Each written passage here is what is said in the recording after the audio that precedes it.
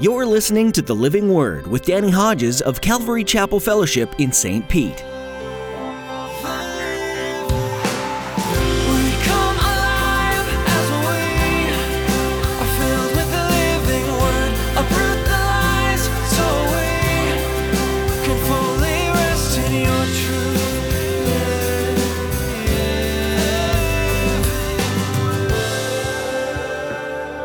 You sympathized with those in prison and joyfully accepted the confiscation of your property. I've never had that in my Christian life, but some Christians in the world in those days of this writing did, and some Christians around the world still. Because you knew that you yourselves had better and lasting possessions. I think it would be fairly easy to suggest that the summary of verses 32 to verse 35, don't give up your courage. Are you living courageously in your faith? In this country, we may face ridicule, or you could get passed over for a job or promotion when someone knows that you're a believer. But have you ever had your freedom taken away? Have you ever been injured or threatened with death? Most likely, you'd have to say no. Today, Pastor Danny will ask us to step up in our faith and to start living it out. It's not even that risky in our society, yet all too often we cower and resist anything that takes us outside of our comfort zone. Now here's Pastor Danny in the book of Hebrews chapter 10 with today's edition of The Living Word. To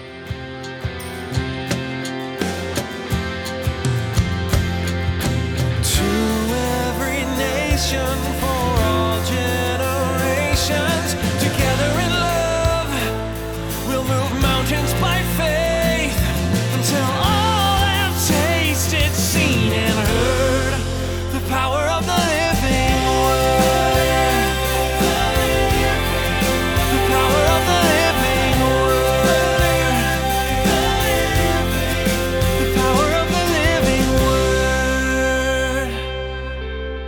Hebrews chapter 10. It was my intention to go back to Hebrews chapter 9, verses 27 and 28, where we spent a couple of weeks on what I called it death and the second coming of Jesus Christ. We spent most of our time talking about the second coming of Jesus Christ, beginning with clear signs that tell us that his coming is soon. And then we talked about how to be prepared. And believe it or not, there were 6 points on how to be prepared, and I only covered 3. Now, I didn't let on to that. We ended the third point a couple of weeks ago, and I just thought, well, that's as far as we got, and then I'll deal with it with the Lord later. And I felt the Lord wanted me to go back and cover those last 3 points. So I intended on doing that. And then Friday, I felt, well, you ought to at least read and get freshly familiar with the second half of Hebrews chapter 10 before you make a final decision on going back to Hebrews chapter 9. And so I read the last part of Hebrews chapter 10, and it was clearly evident the Lord's confirmation. And the Lord's confirmation is due to the second half of chapter 10 because of the 3 points that I was going to cover. 2 are clearly in the last half of Hebrews chapter 10, and 1 is clearly at least implied. So, verse 19, therefore, brothers, since we have confidence to enter the most holy place by the blood of Jesus, by a new and living way, open for us through the curtain, that is, his body. Remember when Jesus breathed his last on the cross, God tore the curtain in the tabernacle, in the temple there, from top to bottom, signifying that now the way is open for us to go by faith in Jesus Christ into the very presence of God, into the Holy of Holies. If you've been with us, you know that from the study of Hebrews. So his body, his sacrifice, is the curtain, if you will, that is now open because of his sacrifice for us to enter the very presence of God. And since we have a great priest over the house of God, let us draw near to God with a sincere heart, in full assurance of faith, having our hearts sprinkled to cleanse us from a guilty conscience, and having our bodies washed with pure water. Let us hold unswervingly to the hope that we profess, for he who promised is faithful. Now, let's really hone in beginning in verse 24. And let us consider how we may spur one another on toward love and good deeds. The Old King James Version translates it this way, and let us consider one another to provoke unto love and good works. A lot of times the word provoke is used in a negative connotation, but when the King James translated it, it's obviously in a positive connotation because the word means to arouse, to incite, to stimulate. Synonym would be to encourage. So let us consider how we may spur one another on toward love and good deeds. And verse 25 gives a very simple way to do that. Let us not give up meeting together, as some are in the habit of doing, but let us encourage one another. And all the more as you see the day approaching, the day of Jesus' second coming, his return. We see the day approaching. It's approaching soon. And so the idea is don't meet less together, meet more together. Now, I'm not going to spend a lot of time on this particular point, but I think a lot of us would agree that even though this meeting has become very large, I mean, I never planned on, our church being this size. Only God can control that. But this is a very large meeting, and we've had 3 of them this weekend, like we do every weekend. And this meeting is not designed to be very personal. I know some of you get together beforehand and have coffee and even a meal. Some of you will hang out after this service and have a meal, and you can be more personal then. But this meeting is not designed to be deeply personal. This meeting is a public assembly of all of us. We come together to worship in song. Scripture says, speak to one another in psalms, hymns, and spiritual songs. And then we come to simply hear the Word of God as we make our way through all of the Bible and teach all of the Bible. But I think probably most of us here would agree that just being here today is encouraging. How many of you are encouraged just already from being here today? Really? I'm encouraged from being here. But every time I'm in the service, and I try to stay in one whole one, complete one, to worship, and I'm always encouraged. Now, believe it or not, there's sometimes I don't want to come here for a church service. Come on now, don't look at me like that. I'm no different than you. But see, I come sometimes when I don't feel like coming, not only because I know I need to, but because I'm the pastor. And so that kind of makes a difference. I need to show up a little more than you. I need to show up. But sometimes I don't feel like coming. Emotionally, physically, whatever's gone on, I just feel like I just don't want to go today. And then I come, and you've experienced this. I know you come because you've had the same experiences. And just during the song service alone, before you hear a loud mouth like me get up and share the word, you're encouraged. So very simply, hey, the text saying, don't give up meeting together as some are in the habit of doing. You might know some Christians that used to be here on a regular basis. They're not here on a regular basis. Some not at all.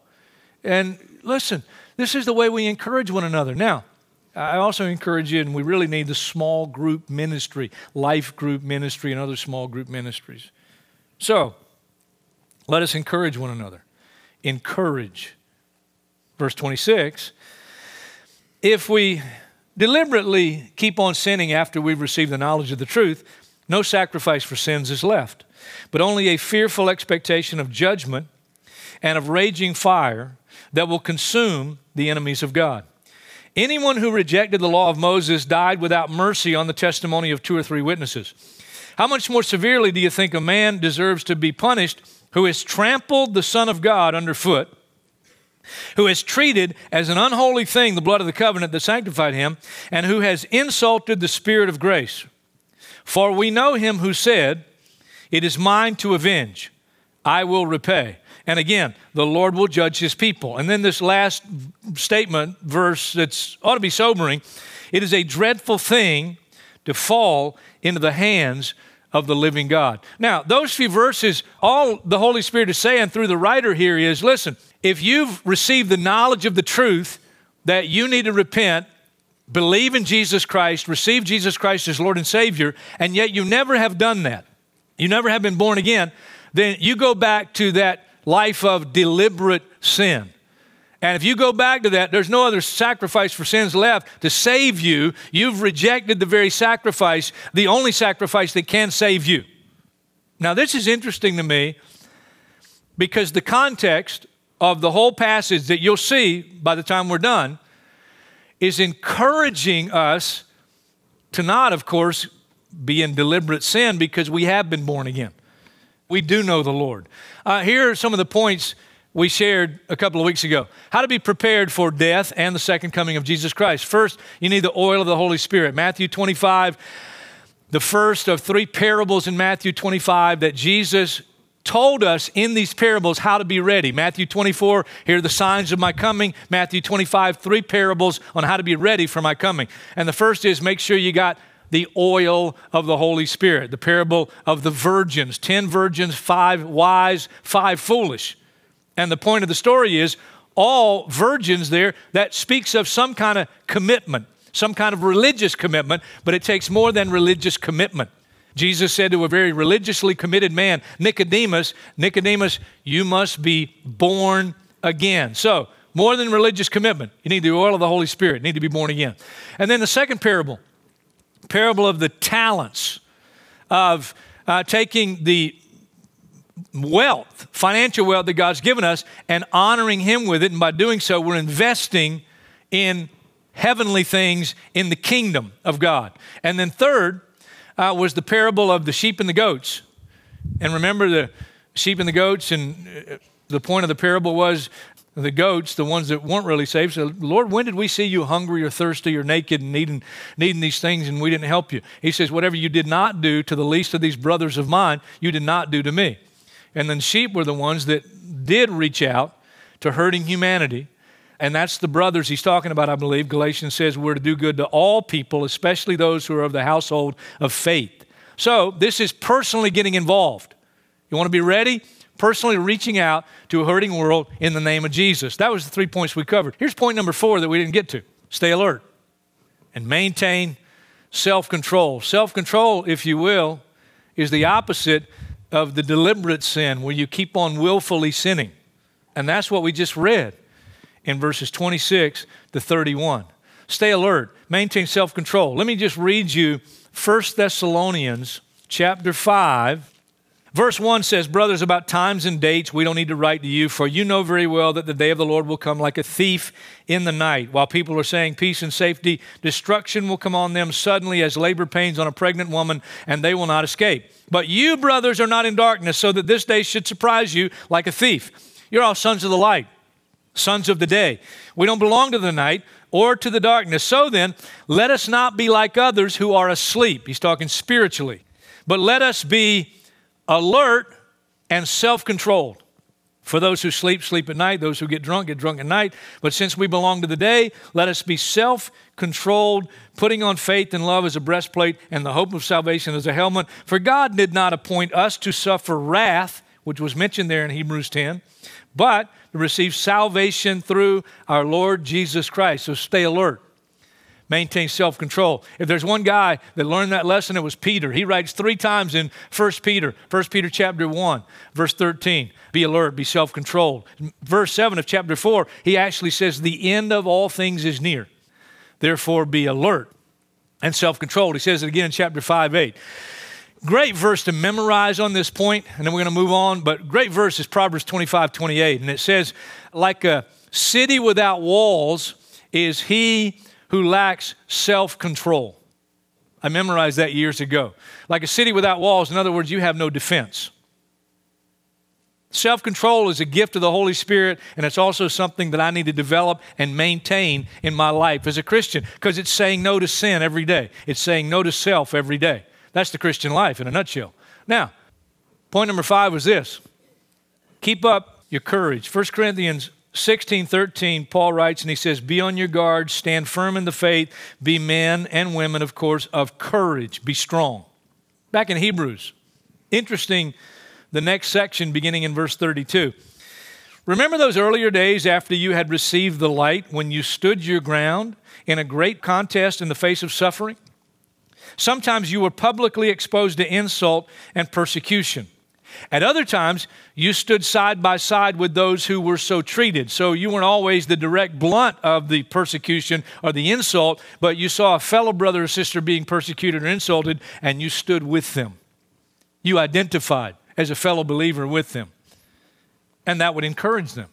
You sympathized with those in prison and joyfully accepted the confiscation of your property. I've never had that in my Christian life, but some Christians in the world in those days of this writing did, and some Christians around the world still. Because you knew that you yourselves had better and lasting possessions. I think it would be fairly easy to suggest that the summary of verses 32 to verse 35, don't give up your courage. Remember how you were courageous and faced suffering and persecution and insult in the early days of your Christian life? Well, he's saying to some who have now stepped back, and you're not as courageous as you used to be. You're not standing for truth like you once did. And maybe it's because you suffered at some point so much that you go, I'm just not going to be able to handle that anymore. And you've pulled back. It takes courage. I'm 55 years old. It takes just as much courage for me in a world where I'm around unbelievers to confess Jesus Christ as it did when I was 19 years old and I first received Christ as Lord and Savior. It takes courage. I'm just like anybody. I like being liked. I don't like insult. I don't like feeling uncomfortable in the crowd, you know. I don't like any of those things. Who does? If you like it, I'll say like I do on some of these points, I ain't hanging out with you. If that's what you're looking for. I'm not looking for that. It takes courage. It takes commitment. And there's a cost involved. And some people aren't willing to pay the cost. That's why some people never actually receive Jesus Christ as Lord and Savior. Even though they may come to believe in Him, they're never saved. They're never really saved. They believe in Jesus, but they're never really saved because they don't have the courage to step over the line now and really be saved. When the Romans, actually the Jews, wanted to crucify Jesus, they had to get the Roman authorities to condemn Jesus to death because they didn't have the power. Rome was an authority. And so the Jewish leaders ended up bringing Jesus before a Roman governor named Pilate. The encounter between Jesus and Pilate, to me, every time I look at it, is absolutely fascinating. Fascinating. And as I read just a few excerpts, I think you'll see what I'm talking about. John's Gospel, chapter 18. John chapter 18 and verse 33. Pilate went back inside the palace, summoned Jesus, and asked him, "Are you the king of the Jews?" Jesus questions Pilate back. "Is that your own idea," Jesus asked, "or did others talk to you about me?" Jesus knows how to go right for the jugular, doesn't he? He says, "Is that your opinion or the opinion of others? What's your opinion?"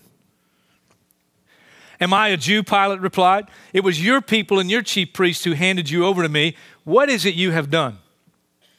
And then Jesus said, "My kingdom is not of this world. If it were, my servants would fight to prevent my arrest by the Jews. But now my kingdom is from another place."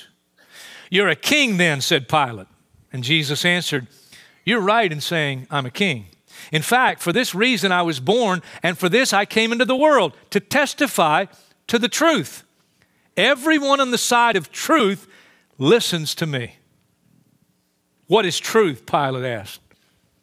And what Pilate is going to find out in very short order is that it is truth actually speaking to him. It's truth embodied before him. John 14:6, Jesus said, "I'm the way, the truth, and the life." Everyone on the side of truth listens to me. "What is truth?" Pilate asked. And with this, he went out again to the Jews, and he said, "I find no basis for a charge against him. But it's your custom for me to release to you one prisoner at the time of the Passover. Do you want me to release the king of the Jews?" And they shouted back, "No, not him. Give us Barabbas." Now, Barabbas was a rebel and a murderer. And yet they say, "Give us Barabbas." And they want Jesus crucified. Let me read you one verse from Matthew's account of this encounter between Jesus and Governor Pilate. Matthew chapter 27, one verse, verse 19. While Pilate was sitting on the judge's seat, his wife sent him this message: "Don't have anything to do with that innocent man, for I've suffered a great deal today in a dream because of him." Woo. Did you get that? This is fascinating to me. Pilate gets an opportunity for a personal encounter with Jesus Christ. And in that encounter, while he is in that encounter, a message comes from his wife. And what God did was give his wife a dream that had a particular point, and the point was Jesus is innocent. And the message is clear. Hey, hubby, you better make the right decision regarding this man Jesus, because I've just had a dream. God sends a dream to Pilate's wife in order to speak to Pilate that he might make the right decision regarding Jesus. Well, back in John's gospel, and it's my belief that these next verses happen after the message from his wife. John chapter 19 and verse 4, once more Pilate came out and he said to the Jews, look, I'm bringing him out to you to let you know that I find no basis for a charge against him. And when Jesus came out, wearing the crown of thorns and the purple robe, Pilate said to them, here is the man. What had happened was he had been flogged by the Roman soldiers. They had mocked him. They had put a purple robe on him, and they had slapped him in the face with his head covered and said, prophesy, O king, who hit you? They took a crown of thorns and they pushed it down on his head, and so now he's bloody, he's beaten. And Pilate is hoping that now that the people see him, the Jews see him in this condition, they'd be satisfied. But when Jesus came out wearing the crowns and the purple robe, Pilate said, here's the man. And as soon as the chief priests and their officials saw him, they shouted, crucify, crucify. But Pilate answered, you take him and crucify him. As for me, I find no basis for a charge against him. That's the third record we have of Pilate publicly declaring this. I find no basis for a charge. And the Jews insisted, we have a law, and according to that law, he must die because he claimed to be the Son of God. Boy, does Pilate's emotion really get racing here. The next verse says this, when Pilate heard this, he was even more afraid. He was even more afraid. When you put all the accounts together, it's an easy conclusion. There's something going on. There's a word that describes Pilate's condition. It's called conviction. It's conviction. It's the state of convincing a person of error or of compelling the admission of a truth. Pilate knows Jesus is innocent. Pilate is compelled to believe that he's a king. He's not a king of this world. His kingdom is from another world. Listen, let me just say, when you compare all the accounts of the encounter between Jesus and Pilate, here's what you conclude very clearly. Pilate came to believe in Jesus Christ. And yet, the record of Scripture and the record of history indicates that he was never saved. He was never born again. He believed, but he never took the courageous step to do what he needed to do to be saved.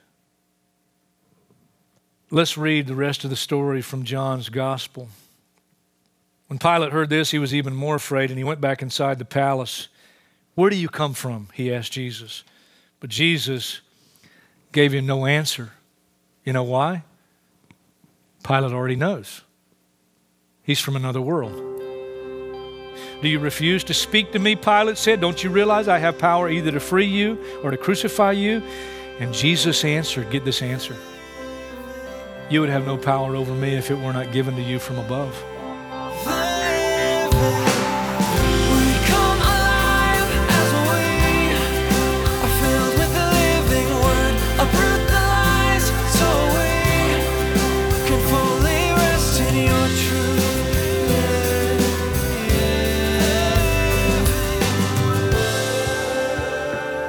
The book of Hebrews contains a unique passage that's often referred to as the Hall of Faith. This section gives you a synopsis of people who followed their Creator without knowing the end result or with having each step laid out for them. These icons of trust were definitely not without flaw. Their journeys weren't free from trials and tribulations either. But they came back to their faithful Heavenly Father time and time again, trusting that He would fulfill His promises. God used these ordinary men and women to accomplish great things in their time.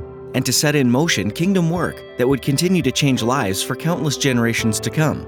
We're so glad that you joined us today to study the book of Hebrews with Pastor Danny Hodges here on The Living Word. If you missed any part of today's teaching or would like to explore more of Pastor Danny's teachings through the books of the Bible, visit ccfstpete.church and click on Sermons. You'll be directed to our YouTube page, and we'd love for you to subscribe.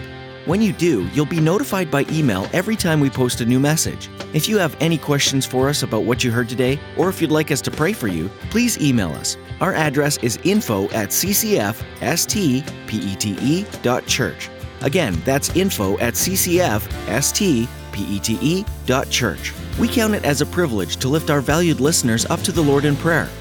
That's all we have time for today in our study of Hebrews.